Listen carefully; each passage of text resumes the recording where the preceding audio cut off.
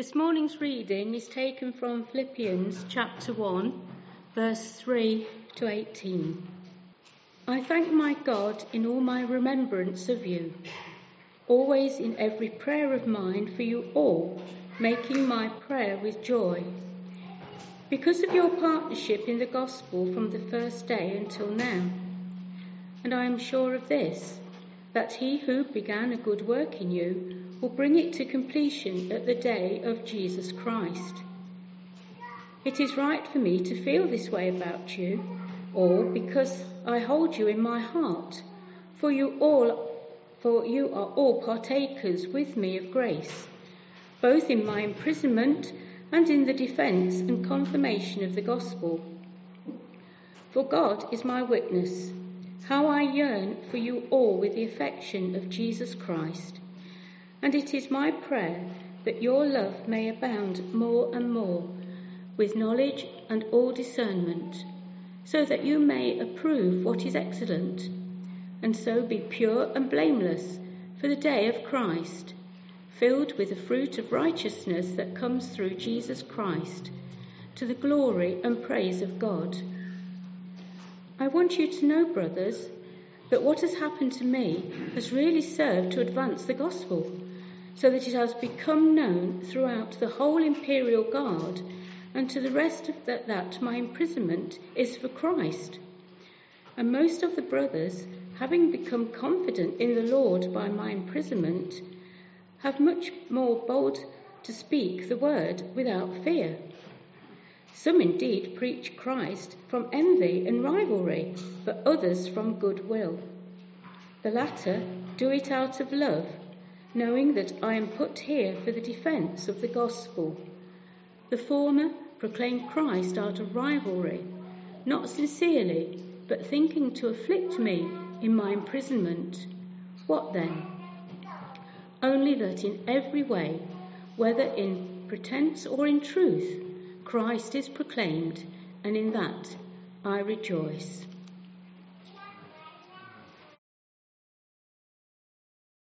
Thank you for reading that passage. Let me pray. God, thank you for your word. Thank you that this morning we can have it read publicly with no worries at all about consequence of that. We pray, God, that it would speak to us today. Thank you that it is living, it is alive. We pray, God, that it would focus our attention on Jesus. It would cause us to think on our walk with him and for our faith to be stretched and grow this morning. In Jesus' name we pray. Amen. Brother Andrew, who's the founder of Open Doors, died a few weeks ago now. He's the guy who wrote the book God Smuggler, which I've got on the table here. And he was kind of visiting, I guess, kind of Eastern European countries at the time, and discovered a church which didn't have a Bible, discovered churches where they were being oppressed by the authorities. And he felt drawn by the Lord to Revelation 3 verse 2, which says, to strengthen what remains and is about to die, which is the ministry of Open Doors. And I don't know, let's see, by way of raising your hand, who here had to check whether they were followed to church this morning? Yeah, I thought so. None of you had to give a second thought to whether you were being intimidated, whether you were being watched, whether you were being stared at. Now imagine you're in somewhere like India and you're the only Christian in your village, and every time you step out of your front door, you're being stared at. Every time you move and you want to fill up the water at the well, you're not only stared at, but you're verbally abused. Maybe that verbal abuse becomes physical abuse. All because you follow Jesus. Every time you leave the home, you think, well, am I being watched? Am I being followed? Is this safe for me? Let alone secret church gatherings. Let alone having a time of prayer together or singing songs. Just existing. Just being. Your whole world is kind of watched and oppressed by those who don't want you to follow Jesus. And the passage that we had read this morning from Philippians chapter 1, written by the Apostle Paul, written from prison. And what we forget about our New Testament is the whole of your New Testament is written by persecuted Christians. And it's written to persecuted Christians. It's not written to a bunch of people that are living in comfort. It's not written to a bunch of people that don't have to check over their shoulder as to whether they're being followed. It's written to people who, to follow Jesus is dangerous. To follow Jesus is a life of adventure. It's exciting, yes, but also it's really costly.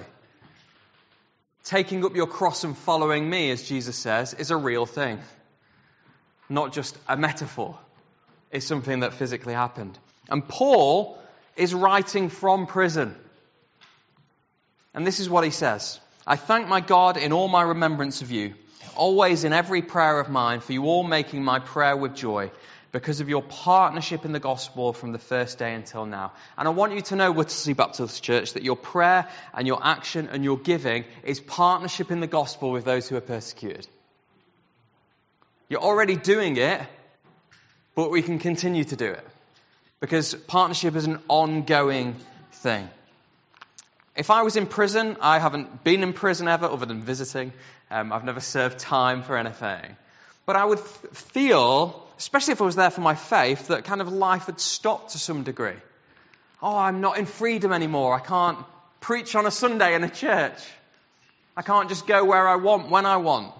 And I'd probably be full of anxiety, of worry, of uncertainty. And yet, Paul's talking about partnership. Paul's talking about joy. Paul's talking about prayer. And so my first point this morning I want to remind you of is the power of prayer. Now that might seem like a really Sunday school title, but actually it's because it's so important. He opens his letter to this church in Philippi by telling them that he prays for them. I thank my God in all my remembrance of you, always in every prayer of mine. And he prays with joy. And I'm really struck by that. Because if I'm in prison, and I'm the Apostle Paul, and I'm writing to this church in Philippi in freedom, do you know what I'm saying at the start of my letter? Guys, can you pray for me, please? It really sucks here. I hate it. I want to get out really soon. I'm here with like the proper criminals, and then you've got me. It's awful. Will you pray for me that God would miraculously deliver me from my chains? Is that not what you would put if you were writing a letter? Maybe it's just me. Maybe I'm not holy enough. But that's what I would that's where I would lean to. And yet Paul's saying, no, I'm praying for you. And you can see from verse 7 and 8 the affection he has for this group of believers. He prays that love would abound in them, that they would approve what is excellent, that they would be pure, that they would be blameless. I love this kind of heart that we see from Paul. It's almost, if you could summarize what he's saying, make them more like Jesus. I'm praying for you, church in Philippi, that you're more like your Saviour. His prayer isn't get me out of here, it's make them more like Jesus. And it's because Paul knows the power of prayer. That's why he prays in that way. And he knows the difference it makes for the believer. Even when he's in chains and seemingly game over, he's praying these bold prayers. And it reminds me of a friend I met recently from the Gulf. And she said this.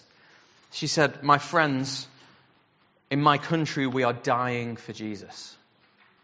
The least that you can do is live for him. In my country we are dying. The least you can do is live for him. And it makes me think of this here, where Paul's in prison, it would seem like game over, and yet he's the one that's praying these life-giving prayers for the church in Philippi. And met a guy from Southeast Asia, from Malaysia, back in the summer, a guy called Pastor Ned, who's kind of connected with our One Church program. And he told me this story about the power of prayer. And I've been so struck by it ever since. He said there was this Muslim boy, teenage boy, and he'd been having this dream every single night. And what had happened is he'd go to bed, he'd sleep for maybe half an hour, 40 minutes, he'd have this really vivid dream. The dream would be so vivid that it would wake him up in a shock. And then it was so vivid, he couldn't then get back to sleep. And the dream he had was the same dream every single night. And this had been going on for months and months and months. Now, I don't know how many of you get by with just maybe half an hour to 1 hour sleep every night. Very few of us. And so this boy was falling asleep in school. This boy's education was going down the pan, and his dad had tried everything. He'd gone to his friends, he'd gone to doctors, he'd gone to spiritual people. He'd gone to his imam, he tried everything, and nothing had worked. And the boy was having this same dream every night, and it was of a man in white. And this man in white says the boy's name and then says, "I am the way, the truth, and the life, follow me." And so the boy would wake up saying, "I want to follow the man in white, but I don't have a clue who he is. Who's this man in white?" And he would say to people, "Who's this man in white?" Nobody would know who he is. Nobody would know what those words would mean. And one day he fell asleep in school. And his classmate was giving him the elbow to wake him up. And so after class he said, "Why do you keep falling asleep? Why are your grades going down?" He says, "Because I've not been sleeping at home. It's been going on for months and months and months. I've been having this dream and I can't then get back to sleep." He said, "Well, what's the dream?" And so he explains that a man in white says, "I'm the way, the truth, and the life." And this boy that he shares to happens to be a Christian. And he goes, "I've heard those words somewhere before, but I don't know where." So he goes back, he goes to his pastor. He says, "There's a boy at my school who..." And he's like, "Oh, it's John. It's Jesus speaking in John 14. And then they face this choice. For us, we'd go, "Wow, this is an open goal. I can share the gospel." But in Malaysia, it's not so simple. You can't share your Christian faith with Muslims. You do that, you're going to end up in prison. You're going to end up in a detention center where you're treated as if you're mentally ill and you need recalibrating. And you can spend from 2 weeks to 2 years in somewhere like that. And so they have to be really, really careful. And so what the pastor does is he goes to the dad and he says, "Father of this son, I have a solution for your son's sleeping problem. I know how he can sleep. We have to introduce him to someone, the man of his dream." And the father's like, at this point, remember this is a Muslim guy, he's like, "Anything. I'll do anything. Even if it's this Christianity stuff, fine." And so the pastor shares the good news of Jesus with this boy, shares the person you've been dreaming of is Jesus that shares these words in John 14. The boy goes, "I want to follow him then," so starts following Jesus. That night sleeps perfectly and has slept perfectly ever since. In fact, so remarkable was the story that the mum, the dad, the siblings have all come to faith too. And that the church grows even amongst what we would call Muslim background believers, those that were following Islam but now follow Christ. And you ask Ned, well, how does that happen? Because you're not doing this, you're not preaching on a Sunday, you're not sharing the good news in the way that we would in the UK perhaps. And he says, "We pray and we pray and we pray." Because they know the power of prayer. Remember, there's a church in North Africa that's been it's not illegal to be a Christian, but you can't open a bank account. Your kids can't go to school. You can't see a doctor. You can't own a home. Basically, to say you're a Christian is to have no life at all. And of course, you can't publicly share your faith. And yet, this pastor said, "We are disappointed if we don't baptize 100 new believers every month." You go, "Well, how?" So, well, we pray 24/7. We have homes across the city where we just pray 24/7 because it's all we can do. So it's all we do is pray. And there's something hugely powerful about prayer, isn't there? We forget how powerful prayer is. Not because we say the right words. I am not eloquent. You'd have already picked that up. Doesn't matter. Prayer is about me talking to my Father in heaven. We've talked about the one who is strong and is mighty. Do we believe that? If we believe that, we would pray.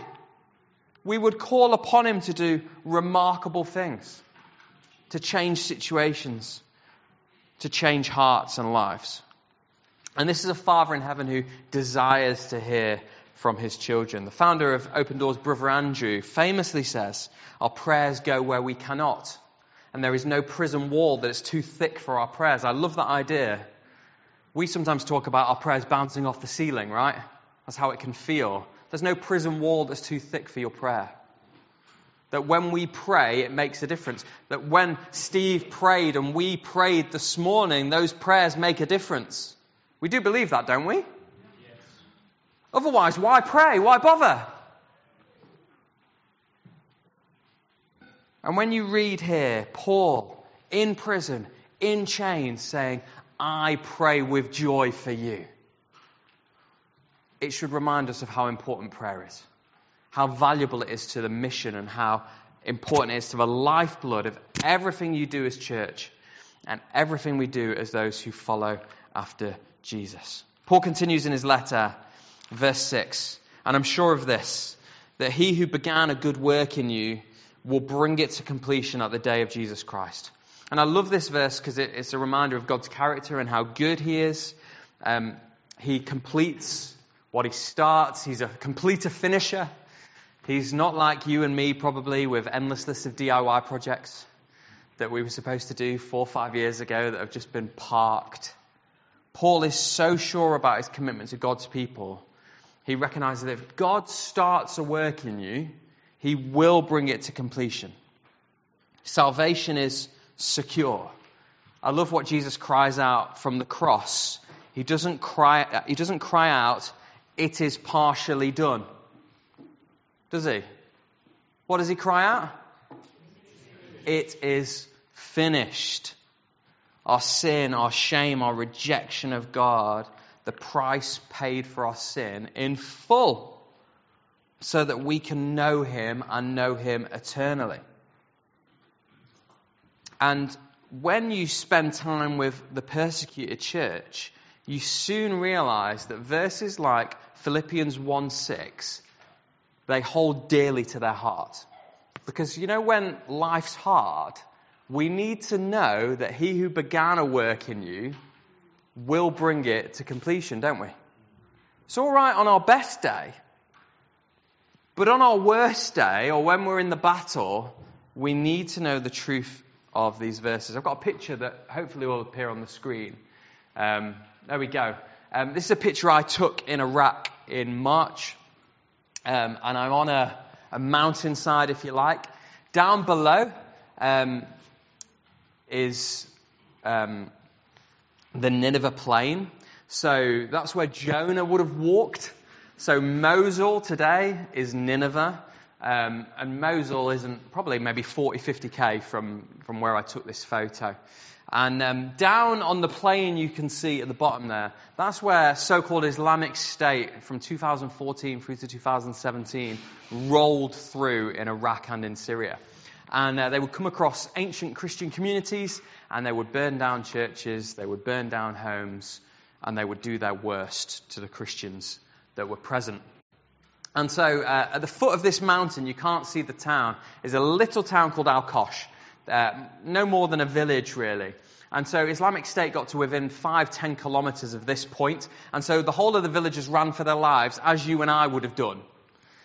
And yet, 10 days later, some brave villagers decided to return. They returned to Al-Kosh under the cover of night. And what they decided to do was to start building and erecting these crosses on the mountainside. So they started putting up crosses, and you can just see at the bottom there, you can see a light. Some of them are backlit. Some of them, they put their best Christmas decorations on. Pink neon lights and yellows and greens and reds. And what that would mean, at night when it's completely pitch black, as Islamic State are down in the bottom of the Nineveh plain, they would look up on the mountainside and they would see all these crosses lighting up. An act of defiance, yes. But also a symbolic statement. We're not going anywhere. We're Christians. We're salt and light for this place. We're not going anywhere. And the cross is this symbol, isn't it, of if there was ever a symbol of God completes and finishes what he starts, it's that. If there was ever a symbol of, well, how do I know God still loves me? It's that. It's the cross of Christ. The church in Iraq are known as the Church of the Cross. It's what they're known as. I wonder what the church in the UK would be known as. I wonder what the church in this area would be known as. I mean, I can't think of a greater title to try and attain to than to be known as the Church of the Cross, like our brothers and sisters in Iraq. And literally what they did was they put the cross between them and Islamic State. Between them and inevitable death, they put the cross of Christ. Because they know to live is Christ and to die is gain. They know that they are people of the resurrection. And the most important thing for them was not whether they live or whether they die, but whether they're faithful to Jesus or not. And that's a challenge for us in our Western context, isn't it? The most important thing is not whether I live or whether I die or whether I make lots of money or even whether I'm happy. It's whether I'm faithful to Jesus or not. Will I rest behind the cross like our brothers and sisters in Iraq? And it's in those moments, can you imagine them building the cross on the mountainside with Islamic State in the bottom? You need to know, and I'm sure of this, that he who began a good work in you will bring it to completion at the day of Jesus Christ. God's not done with you yet. And that's true for us as well, isn't it?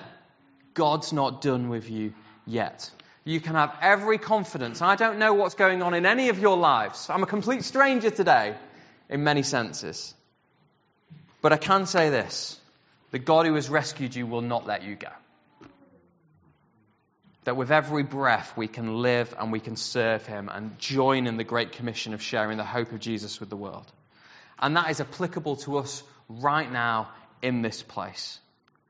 No matter the circumstance, no matter the uncertainty. And you might say, well, we're living in very uncertain times in the UK. Sure. We've had how many prime ministers in however many days? I get all that. And there's a cost of living crisis, and there's this and there's that. I get all that. What if there are opportunities for the good news of Jesus? What if there are opportunities for the church to show there's more to life than this? Paul says this, moving on to my final point, verse 12 to 14. I want you to know, brothers, that what has happened to me, remember he's in prison, has really served to advance the gospel. So it's become known throughout the whole imperial guard and to all the rest that my imprisonment is for Christ.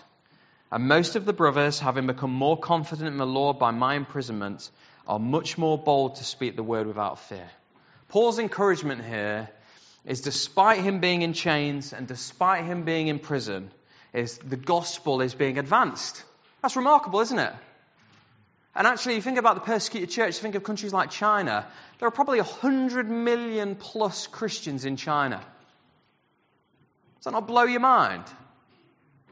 It should do. I mean, the population of the UK is like 60 million people. Imagine if all of them were Christian, plus another 40 million. And we're not even scratching the surface of the church in China. Or the church in Iran, which is completely like hammered on every side and yet grows remarkably.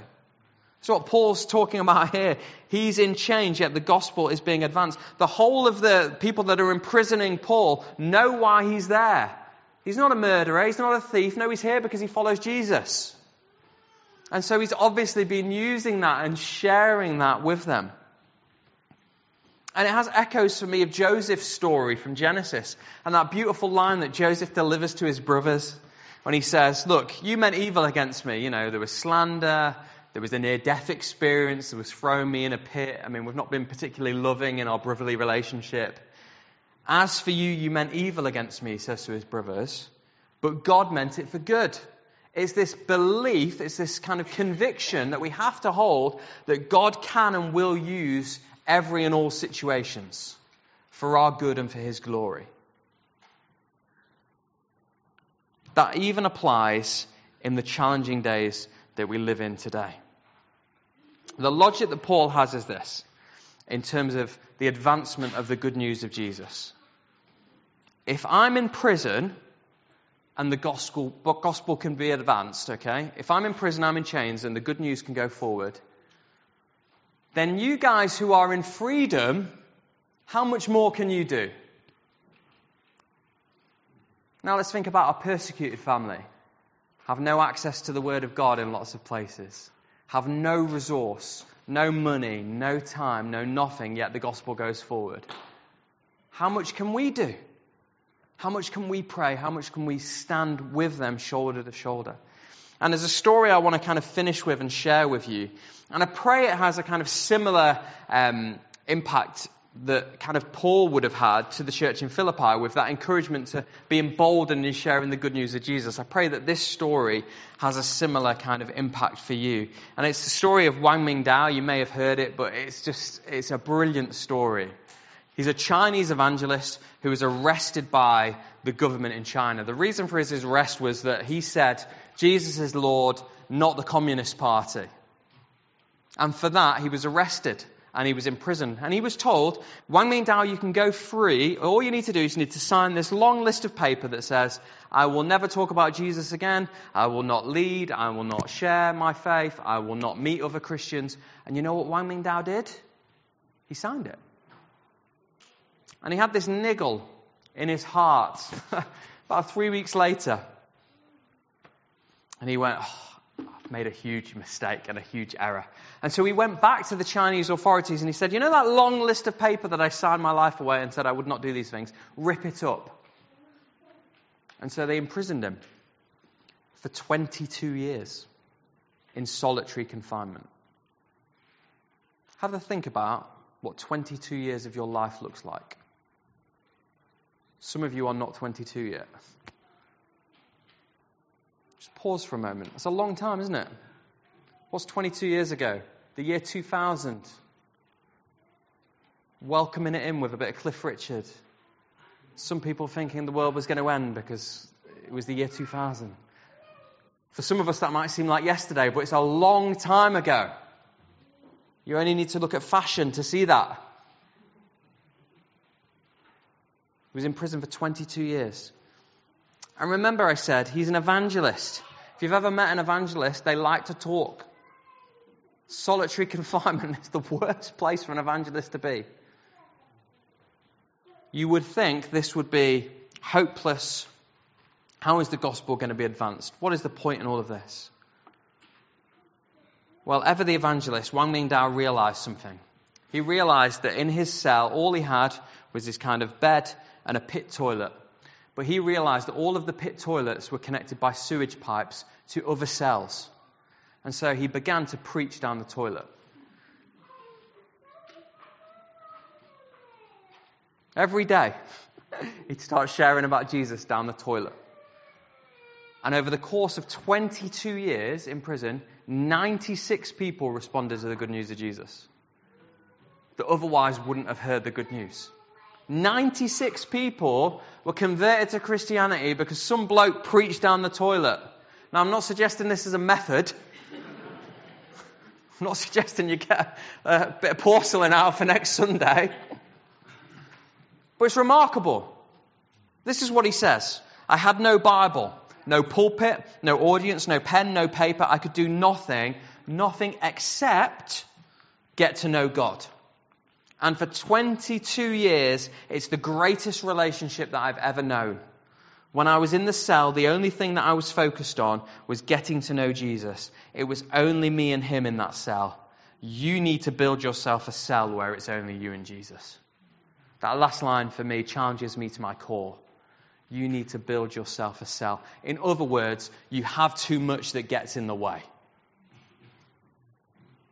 All this stuff that distracts so much, that means we don't focus enough on our walk with him. So my friends, I want to encourage you to have a boldness in the good news of Jesus. Let's learn from our persecuted church family and put into practice the truth that God can and will use you wherever you find yourself. The only question is, are you willing? Are you willing? our family around the world want us to stand shoulder to shoulder with them, to be part of this wider story of being one church, one family. That we'd spur one another on, we'd encourage one another, we'd suffer with those who are suffering, and we'd rejoice with those who are rejoicing. And so I want to encourage you to keep praying, to keep giving, to keep standing with our persecuted family. And I've got a whole bunch of kind of some resources here if you want to know more about that. If you want to sign up to get our kind of more direct mailing so you can pray beyond Southeast Asia if you like, then please do that. I've got a little card to do that. If you've not read God's Smuggler, if you're heading towards being a teenager and if you've not read that, I read it at 15. The Bible changed my life, but I tell you, God's Smuggler has got to be one of the most influential books that I've ever read. I want to do this. I want to be bold in my Christian faith. I want this adventure of what it means to following God, even if it's really hard. So I'd encourage, we can give you a free copy of that as well this morning. But please do be encouraged to pray and to pray bold prayers, both in your own context, but also for your family around the world. Let's pray. God, we recognize there is a power in prayer because of who we talk to. We've sung about you this morning. The one who's set rivers in motion. The one who's flung stars into space. Wow. The God of all creation longs and desires that we might call you Father. And we rejoice that we can do that through Jesus Christ this morning. That once we were far off, but we can be brought near. God, would you forgive us for all of our sin, all of the stuff that just gets in the way. Forgive us, God, for when we have too much going on, that we haven't built ourselves a cell where we invest into our relationship with you, Jesus. Where our priorities are all wrong. Where we don't pray bold prayers. Where we think, oh, God's done with us. Well, no, he's not, because he who began a work in us will bring it to completion. Because, God, you're good. Because you're not like us. You finish what you start. And we thank you, God, for our persecuted church family who cling to some of these words, who know what it means to walk through the fire, and yet are still concerned with their faithfulness to you, God. We pray wherever they find themselves right now, whether they're meeting in secret, whether they're in caves, jungles, having picnics in the park, whatever they may be doing in this moment, we pray, God, that you would strengthen them to continue to worship you, continue to reach out with the good news of Jesus. And we pray that for us, God, that you'd stir our hearts, that you'd provoke us to carry a greater boldness. Just as Paul had that in prison and it had an impact upon the believers, we pray that because of our persecuted church family who share Jesus no matter the cost, that it would encourage us to do that too. In Jesus' name we pray. Amen.